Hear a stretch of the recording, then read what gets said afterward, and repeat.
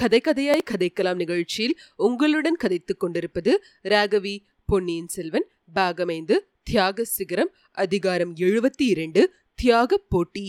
மழவர் குலத்தில் உதித்தவரும் சிவஞான கண்டராதித்த சோழரின் வாழ்க்கை துணைவியுமான செம்பியன் மாதேவியை ஸ்ரீ மதுராந்தக தேவரான உத்தம சோழ தேவரை திருவயிறு வாய்த்த உடைய பிராட்டியார் என்று அவர் காலத்திய கல்வெட்டுகள் குறிப்பிடுகின்றன. சாதாரணமாக தாய்மார்கள் தம் குழந்தையை 10 மாதம் வயிற்றில் வைத்து சுமந்தே பெறுவார்கள். சில தாய்மார்கள் வேறு பெண்மணிகளின் வயிற்றில் பிறந்த குழந்தைகளை தங்கள் குழந்தைகளைப் போலவே வளர்ப்பது உண்டு.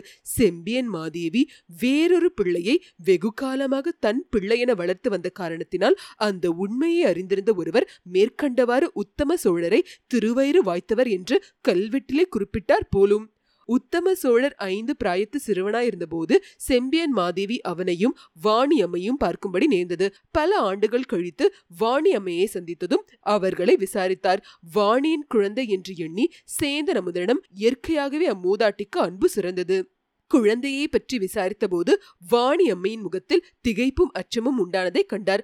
முதலில் அதற்கு வேறு காரணங்கள் இருக்கக்கூடும் என்று எண்ணினார். வாணி பேச தெரியாதவளா இருந்தபடியால் திட்டமாக அவளிடமிருந்து ஒன்றும் அறிந்து கொள்ள முடியவில்லை. ஆயினும் வாணி அம்மை ஒரு காலத்தில் தமக்கு செய்த உதவியை கருதியும் அவளுடைய குழந்தையிடம் ஏற்பட்ட பாசம் காரணமாகவும் தாயும் பிள்ளையும் கவலையின்றி வாழ்க்கை நடத்துவதற்கு வேண்டிய உதவிகளை செய்தார். தஞ்சை நகருக்கு அருகில் குடியிருந்த தளிக்குளத்தார் கோயிலுக்கு புஷ்ப கைங்கரியம் செய்து வருவதற்கு மானியங்களை அளித்தார். சேந்தன் அமுதன் கல்வியிலும் ஒழுக்கத்திலும் சிவபக்தியிலும் சிறந்து வளர்ந்து வந்தான். அன்னைக்கு உதவியாக புஷ்ப திருப்பணி செய்வதிலும் மிக்க ஊக்கம் காட்டி வந்தான். இதை காண காண செம்பியன் மாதேவிக்கு அவனிடம் இயற்கையாகவே சுரந்த அன்பு வளர்ந்து வந்தது. ஒரு நாள் அவருடைய மனத்தில் விசித்திரமான ஐயம் ஒன்று தோன்றியது. அது அவருக்கு ஒரே சமயத்தில் இன்பத்தையும் வேதனையும் இனம் தெரியாத பீதியும் உண்டாக்கியது. எத்தனையோ விதமாக அந்த ஐயத்தை போக்கிக் கொள்ள முயன்றும் இயலவில்லை. பிறந்த சில தினங்களில் இறந்து போன தம் குழந்தையை பற்றி நினைவு அடிக்கடி எழுந்த வண்ணம் இருந்தபடியால் அவர் உள்ளம் அமைதி கொள்ளவில்லை. கடைசியாக ஒரு நாள் வாணி அம்மையிடம் தெளிவாக கேட்டு தெரிந்து கொள்ளுவது என்று தீர்மானித்தார். வாணியை தனியாக அழைத்து வரும்படி செய்தார். இறந்து போன தன் குழந்தையை வாணியிடம் கொடுத்து ஒருவரும் அறியாமல் புதைத்துவிட்டு வர சொன்னாரல்லவா? அவ்வாறு புதைத்த இடத்தில் அதன் ஞாபகார்த்தமாக பள்ளிப்படை கோயில் ஒன்று எழுப்ப வேண்டும் என்று சொல்லி புதைத்த இடத்தை சொல்லும்படி கேட்டார். இந்த பழைய நிகழ்ச்சிகளை பற்றிய ஞாபகமே அவருக்கு துன்பம் அளித்தது. செவிடும் ஊமையுமான வாணியிடம் இதையெல்லாம் சமிங்கை பாஷினால் கேட்க வேண்டியதாக இருந்தது. அது அவருக்கு மேலும் சொல்ல முடியாத வேதனையை அளித்தது. அவருடைய கேள்விகளுக்கு விடை கூற வாணி மிகவும் தயங்கினாள். கடைசியாக பேரரசியின் கட்டளையை மீற முடியாமல் உண்மையை சொல்லிவிட்டாள். புதைப்பதற்காக தன்னிடம் கொடுக்கப்பட்ட குழந்தை உண்மையில் இறக்கவில்லை என்பதையும் அதை தனக்கு கருத்திருமன் என்பவன் எடுத்து காட்டியதையும் பின்னர் அரசியிடம் திரும்பி வந்தால் என்ன நேரிடுமோ என்று அஞ்சி கருத்திருமனுடன் திருமறைக்காடு சென்றதையும் சில காலத்துக்கெல்லாம் கருத்திருமன் தன்னை விட்டுவிட்டு போய்விட்டபடியால் தான் திரும்பி பழையாறைக்கு வந்ததையும் விவரமாக கூறினாள். சேந்தன் அமுதன் உண்மையிலேயே தன் வயிற்றில் 10 மாதம் சுமந்து பெற்ற பிள்ளைதான் என்பதை அறிந்ததும் செம்பியன் மாதேவி ஒரு புறத்தில் எல்லையற்ற ஆனந்தம் அடைந்தார். அவர் உடம்பெல்லாம் சிலிர்த்து பூரித்தது. கண்களிலிருந்து தாரை தாரையாக கண்ணீர் பொழிந்தது. மகனே என்று கூவி சேந்தன் அமுதனை கட்டி தழுவிக்கொள்ள வேண்டும் என்ற ஆர்வம் எழுந்தது.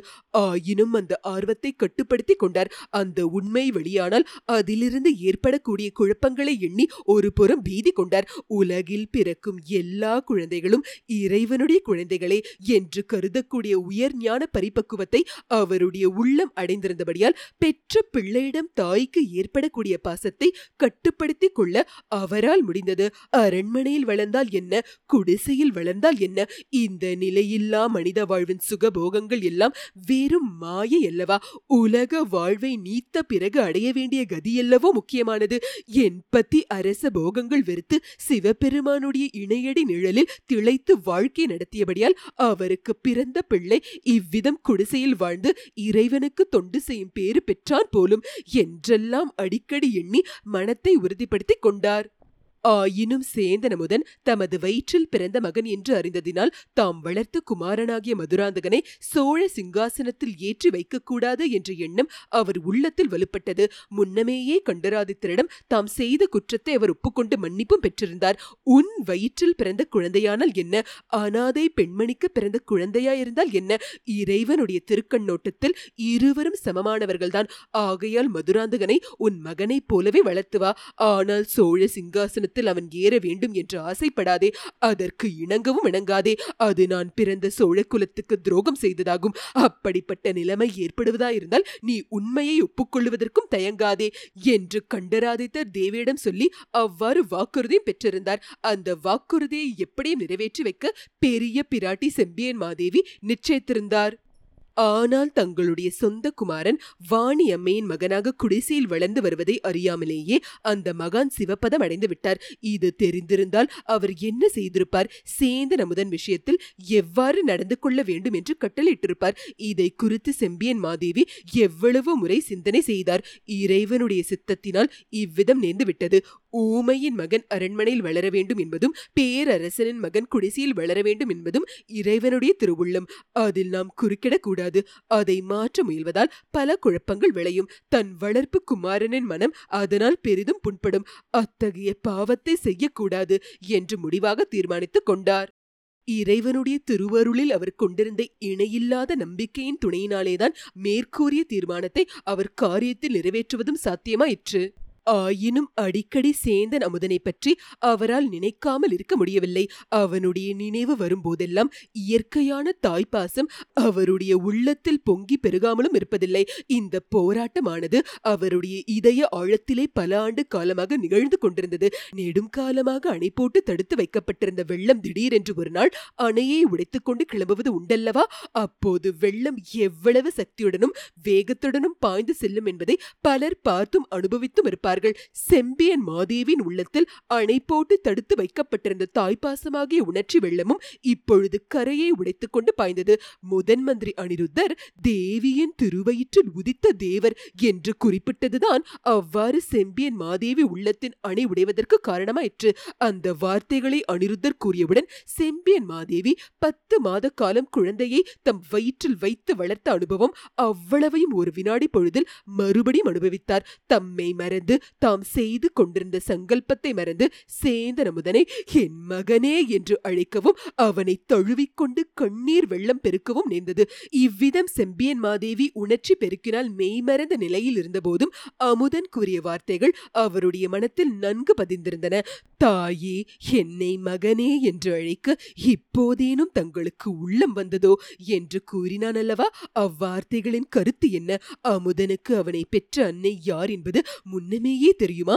தெரிந்தும் இத்தனை காலம் அதை வெளிக்காட்டிக் கொள்ளாமல் இருந்தானா? சற்று நேரம் வார்த்தை சொல்ல முடியாத பரவச நிலையில் இருந்த பிறகு செம்பியன் மாதேவி தம் மனத்தை திடப்படுத்திக் கொண்டு, மகனே, உனக்கு முன்னமே தெரியும் நான் உன்னை 10 மாதம் சுமந்த பெற்ற பாவி என்று. தெரிந்து என் பேரில் கோபம் கொண்டிருந்தாயா? அதனால் என்னிடம் அதை பற்றி கேளாமல் இருந்தாயா என்று தழுதழுத்த குரலில் கூறினார். அப்போது சேந்தன் அமுதன் கடல் மடை திறந்தது போல் பின்வருமாறு உணர்ச்சி நிறைந்த வார்த்தைகளை பொழிந்து தள்ளினான்.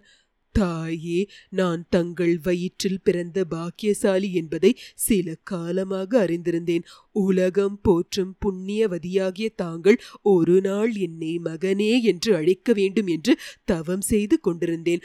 தங்களுடைய மகன் என்ற சொல்லுக்கு தகுதியாவதற்கு பிரயத்தனம் செய்து வந்தேன்.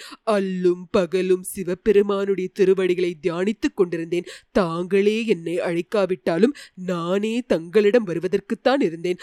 ஆனால் இந்த ராஜ்யத்தின் உரிமை விஷயம் தீரட்டும் என்று காத்திருந்தேன். தங்களை அன்னை என்று அழைக்கும் உரிமையைத்தான் நான் வேண்டினேன். ராஜ்யத்துக்கு உரியவர் யார் என்று நிச்சயமான பிறகு தங்களிடம் வந்து தாய் உரிமை கோர விரும்பினேன். அம்மணி, தங்களுடைய மனம் கோணாமல் நடப்பதற்காக என் உள்ளத்தை கொள்ளை கொண்ட பூங்குழலியை தியாகம் செய்யவும் சித்தமாயிருந்தேன். நல்ல வேளையாக அவளும் தன்னுடைய மனத்தை மாற்றிக்கொண்டாள். தாயே, 3 நாளைக்கு முன்பு என் உயிருக்கு பெரும் அபாயம் வந்தது. தங்களிடம் நானும் பூங்குழலியும் வணங்கி ஆசி பெற்று கொண்ட சிறிது நேரத்துக்கெல்லாம் அந்த அபாயம் வந்தது. அந்த அபாயத்திலிருந்து உத்தம நண்பன் ஒருவன் என்னை காப்பாற்றினான். அதை பற்றி நான் அப்போது அவ்வளவு மகிழ்ச்சி அடையவில்லை. அவனிடம் அவ்வளவாக நன்றி செலுத்தவும் இல்லை. இப்போது அவனுக்கு நான் எவ்வளவு நன்றி கடன் பட்டவன் என்பதை உணர்கிறேன். தாங்கள் என்னை மகனே என்று தங்கள் திருவாயினால் அழைத்தீர்கள் அல்லவா? அல்லவா? இந்த நாளைக்காக நான் உயிரோடு இருந்தேன் அல்லவா? இதுவே போதும். நான் பாக்கியசாலி ஆகிவிட்டேன். இனி ஒன்றும் எனக்கு வேண்டாம். இங்கு இப்போது நடந்தது இங்கு உள்ளவர்களுக்கு மட்டும் தெரிந்திருக்கட்டும். வேறு யாருக்கும் தெரிய வேண்டாம். ராஜ்யத்தில் மேலும் குழப்பம் விளைய வேண்டாம். கோடிக்கரைக்கு உடனே புறப்பட்டு போவதற்கு எனக்கும் பூங்குழலிக்கும் விடை கொடுத்து அனுப்புங்கள். இந்த வார்த்தைகள் பெரிய பிராட்டி செம்பியன் மாதேவியின் உள்ளத்தில் உண்டாக்கிய உணர்ச்சி புயலை சொற்களினால் விவரிக்க முடியாது. விம்மலும் கண்ணீரும் கலந்த மெல்லிய குரலில், குழந்தாய், நீயே என் உத்தம புதல்வன், நீயே தெய்வாம்சம் பொருந்திய என் கணவரின் உத்தம குமாரன் என்று கூறினார். இவ்வளவு நேரமும் சுந்தர சோழர், சின்ன பழுவேட்டரையர், இளைய பிராட்டி குந்தவை தேவி ஆகியவர்கள் பிரமித்து போயிருந்தார்கள். அங்கே வெளியான ரகசியமும் அதனால் விளையக்கூடிய பலாபலன்களும் அவர்களுடைய உள்ளங்களில் பெரும் கொந்தளிப்பை உண்டாக்கின. அவர்களில் குந்தவைதான் முதலில் பேசும் சக்தி பெற்றாள். தந்தையே, பெரிய பிராட்டியார் மதுராந்தகருக்கு பட்டம் கட்டக்கூடாது என்று பிடிவாதம் பிடித்ததன் காரணம் இப்போதுதான் தெரிகிறது. சுந்தர சோழரும் அப்போது பிரமிப்பும் திகைப்பும் நீங்கி, ஆமாம் குமாரி, ஆனால் அந்த காரணம் இப்போது நீங்கிவிட்டது. என் பெரிய அன்னையின் திருவயிற்றில் உதித்த உத்தம புதல்வனுக்கு முடிசூட்டுவதில் இனிமேல் அவருக்கு ஆட்சேபம் இருக்க முடியாது அல்லவா என்றார். செம்பியன் மாதேவி சிறிது பரபரப்புடன் சுந்தர சோழரை பார்த்து, சக்கரவர்த்தி, என் குமாரன் சற்று முன் கூறிய வார்த்தைகளை கேட்கவில்லையா? இந்த செய்தி இங்கே உள்ளவர்களை தவிர வேறு யாருக்கும் தெரியவே வேண்டாம்.